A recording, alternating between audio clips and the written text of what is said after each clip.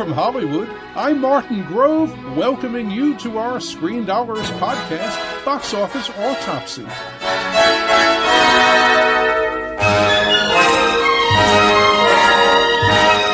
Right now, we'll look at the movie marketplace and analyze how things are going and where they're going, sharing some opinions from my perspective after decades of talking about Hollywood on CNN Entertainment Tonight and as a Hollywood Reporter columnist.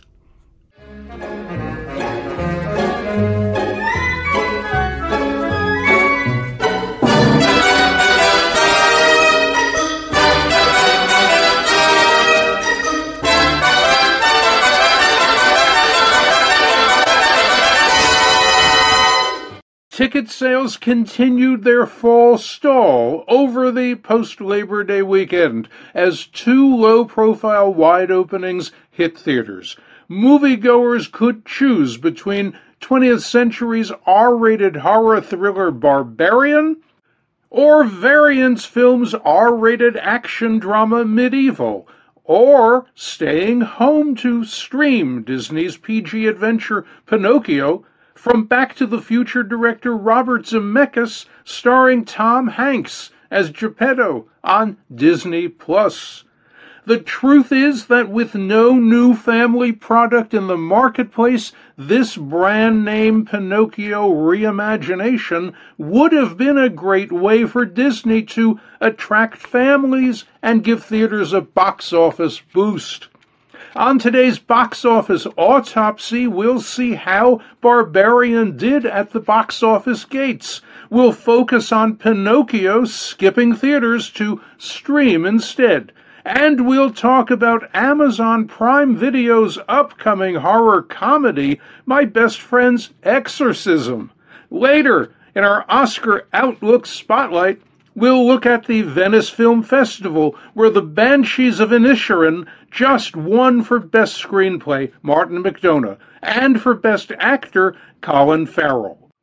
And where Don't Worry Darling was the talk of the town, but for the wrong reasons. Let's start today with Barbarian, which finished first because somebody has to be first no matter how bad a weekend it is.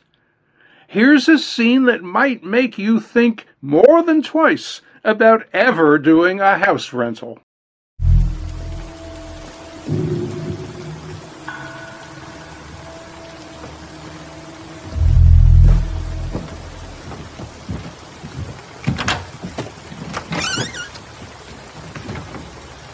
Yeah?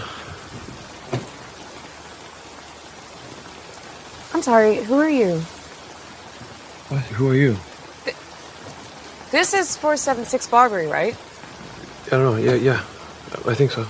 You don't know? No. I don't live here. I'm renting this place. It's the middle of the night. I don't have it top of my head, the address. No, I'm renting this place. What? Are you sure you have the right place? Yeah, I booked it like a month ago. This is unbelievable. What am I supposed to do? I don't know. Why don't you come inside and we'll call these idiots.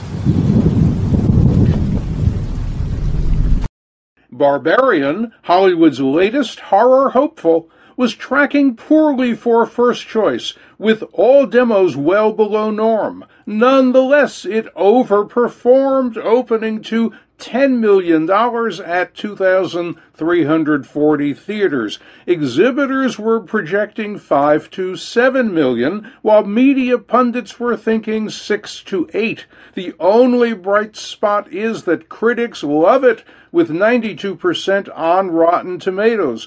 Audiences, however, are a blah 75%.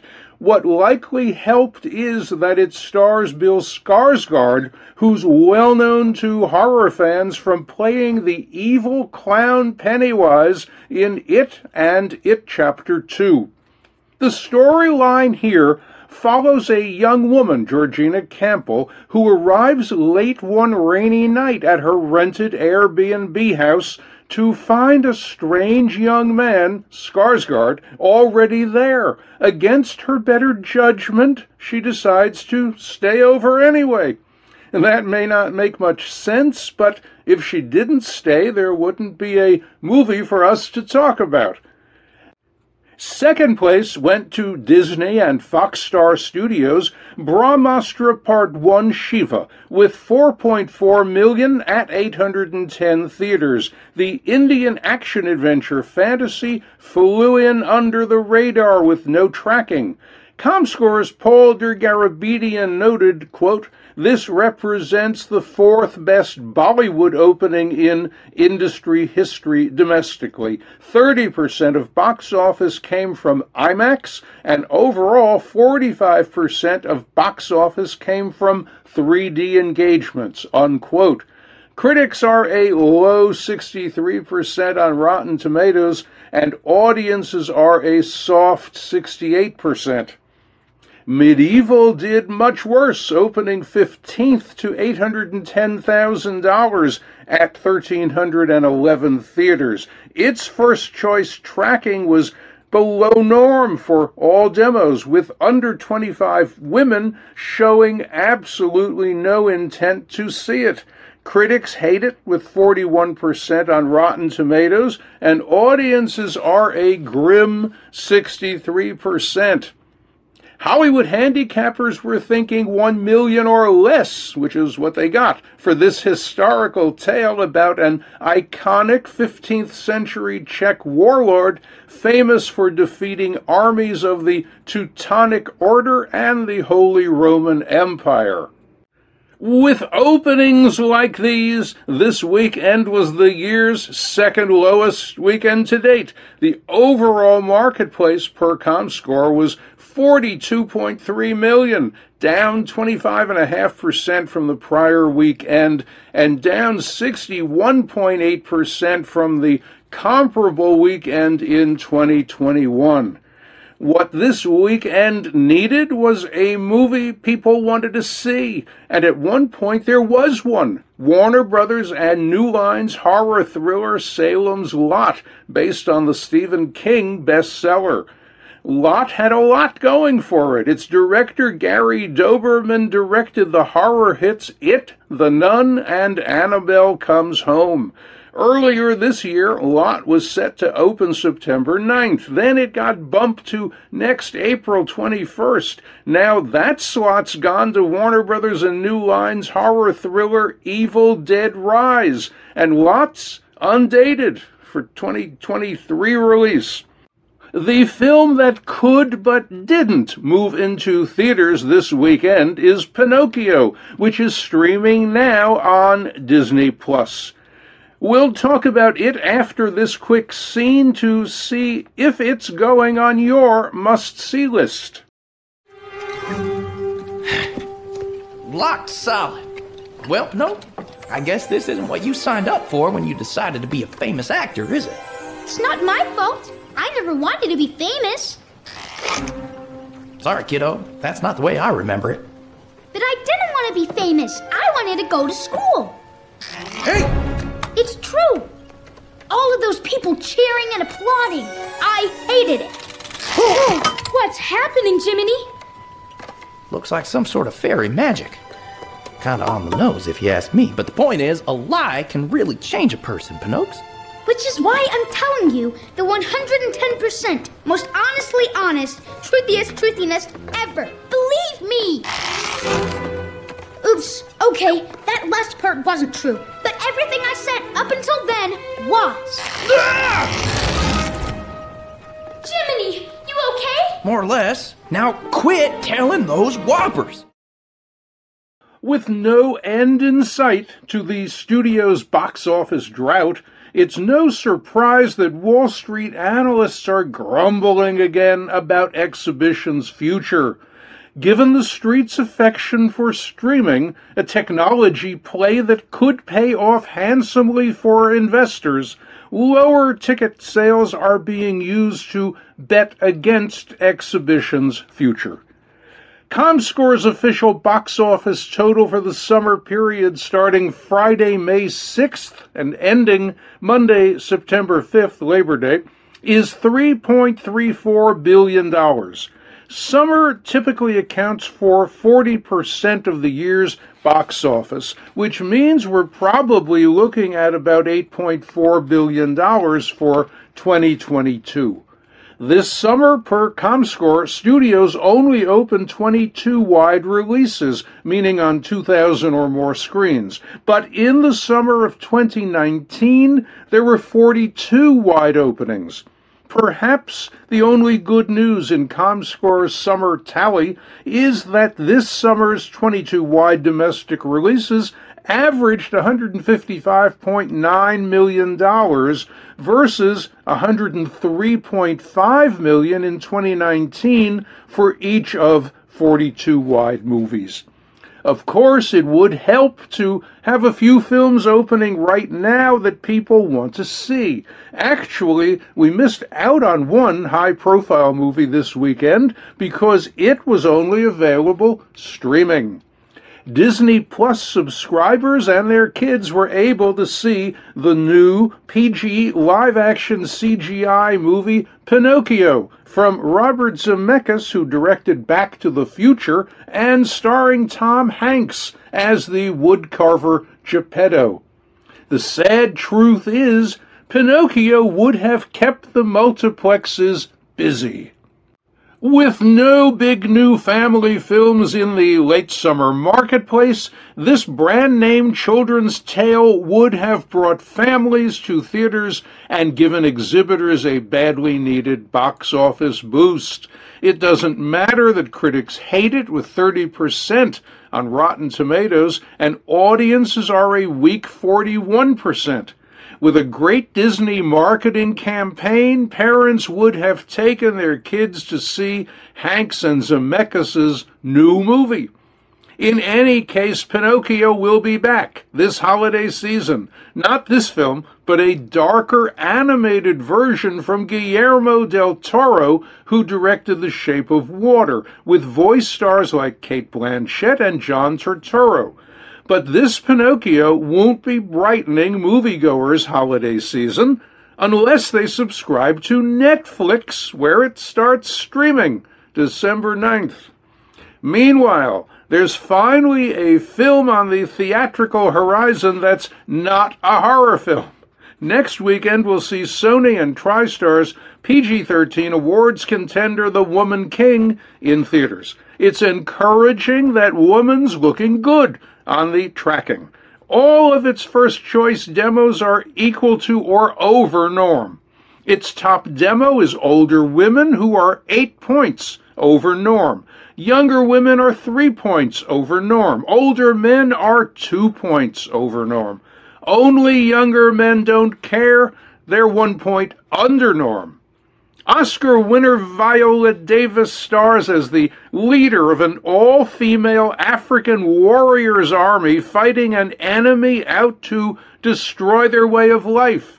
Davis won the Supporting Actress Oscar in 2017 for her performance in Fences opposite Denzel Washington.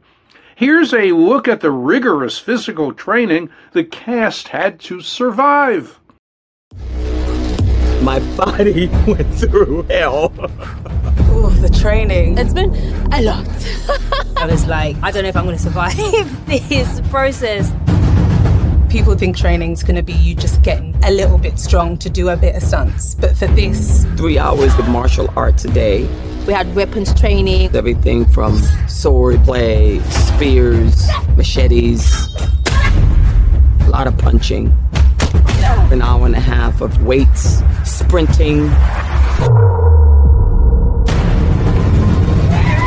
Gina, the director, joined us, and that helped bond us. She's transformed our bodies, she's transformed our minds as well. I mean, I feel like a badass. It's too early for critic scores on RT, but the buzz is that Woman, opening September 16th, has solid box office and awards prospects, especially for Davis. If you're tired of seeing horror films in theaters, but don't mind watching them alone at home in the dark, there's a horror comedy awaiting you starting September 30th on Amazon Prime Video. It's My Best Friend's Exorcism, a story set in 1988 about two high school sophomores, best friends Abby and Gretchen. When Gretchen starts acting strangely, Abby investigates. And then the big question is, will their friendship be strong enough to beat the devil? Here's a quick look to help you decide if you want to see it or skip it. I can't believe you're moving this summer. We're always gonna be friends. Pick you up in town?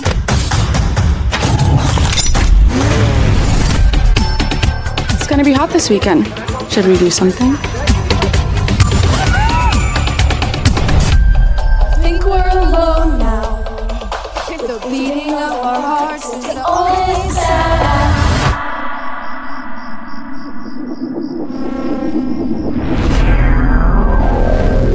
Who's over there? This weird little building where that girl was sacrificed in a satanic ritual.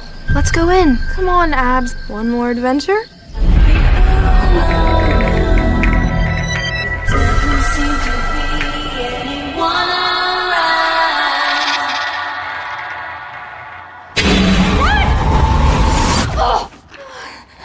Abby?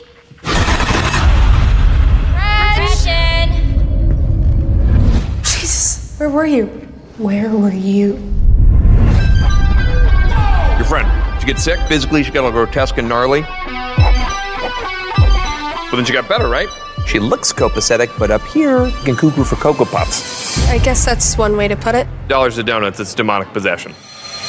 She needs an exorcism. You want my best friend back, you piece of shit!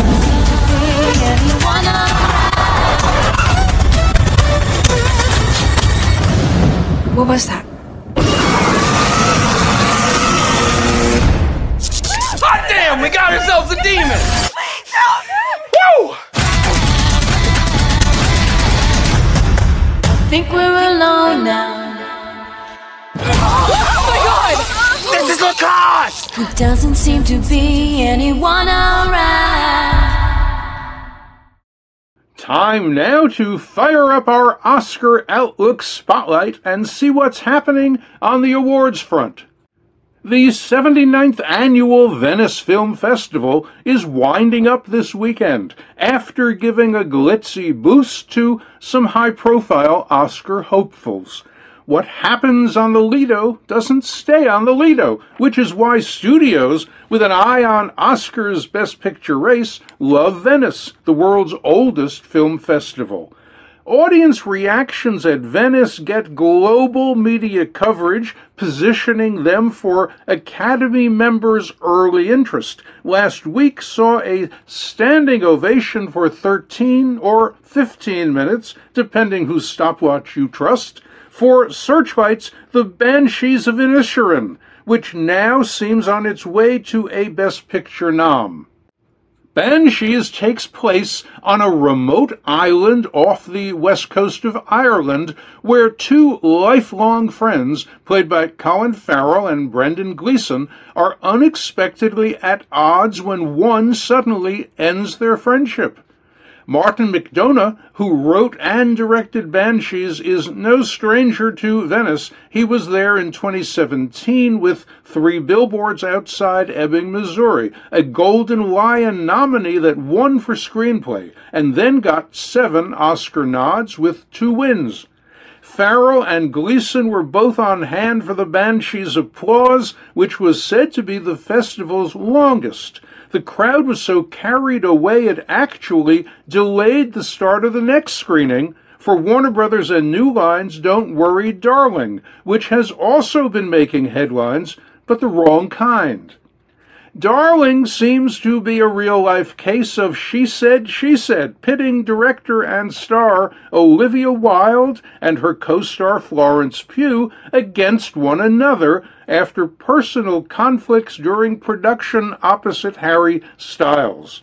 Darling's standing ovation ran 7 minutes, but news reports noted there was no eye contact between Pugh and Wilde as the audience went wild.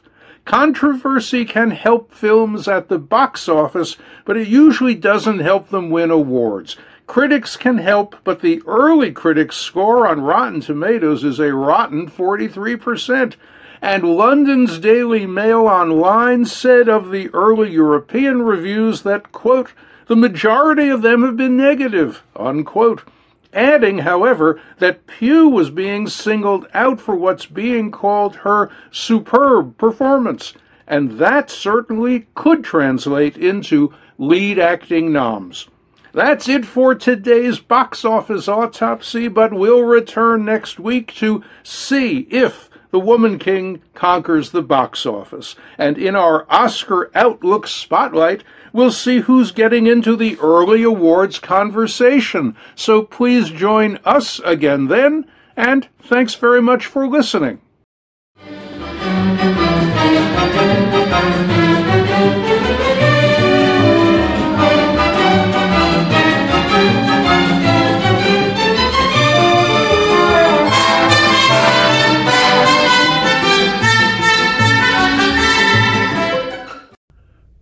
Time now for our film flashback look at what was happening in Hollywood right around now, way back then.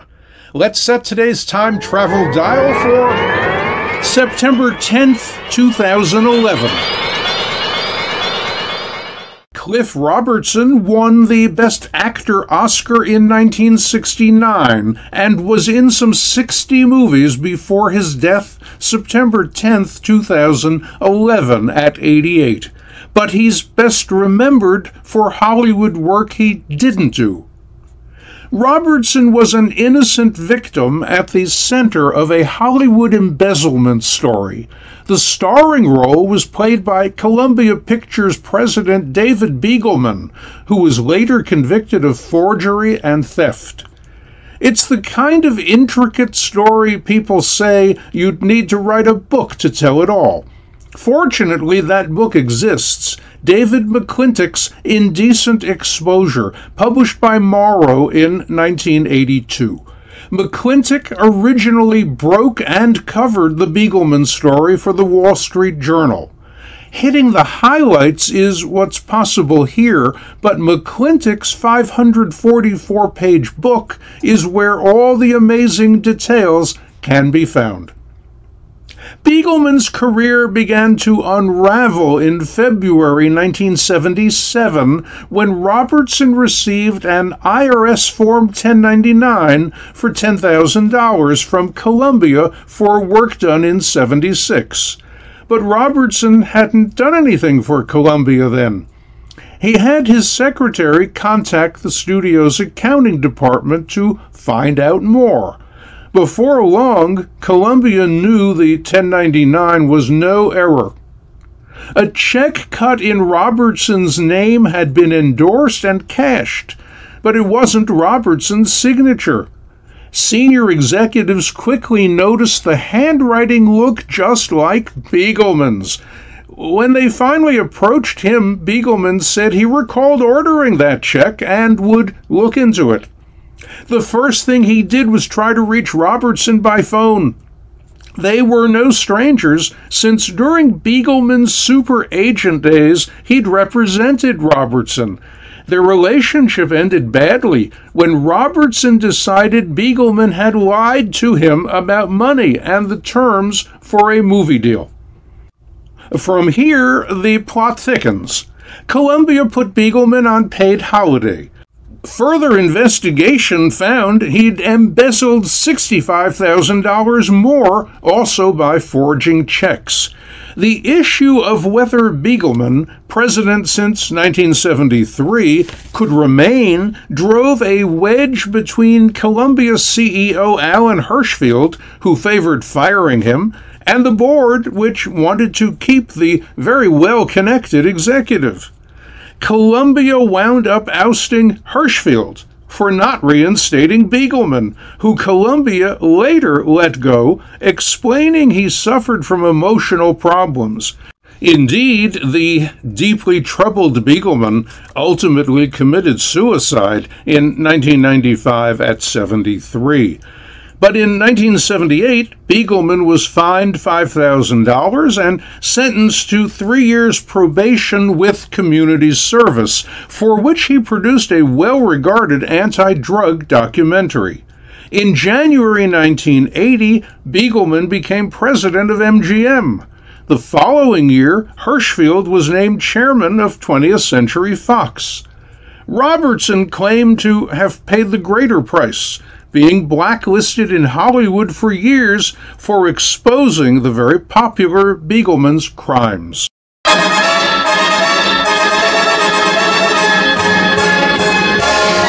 And that's it for today's podcast. Thanks for listening. We'll be back with another box office autopsy next week.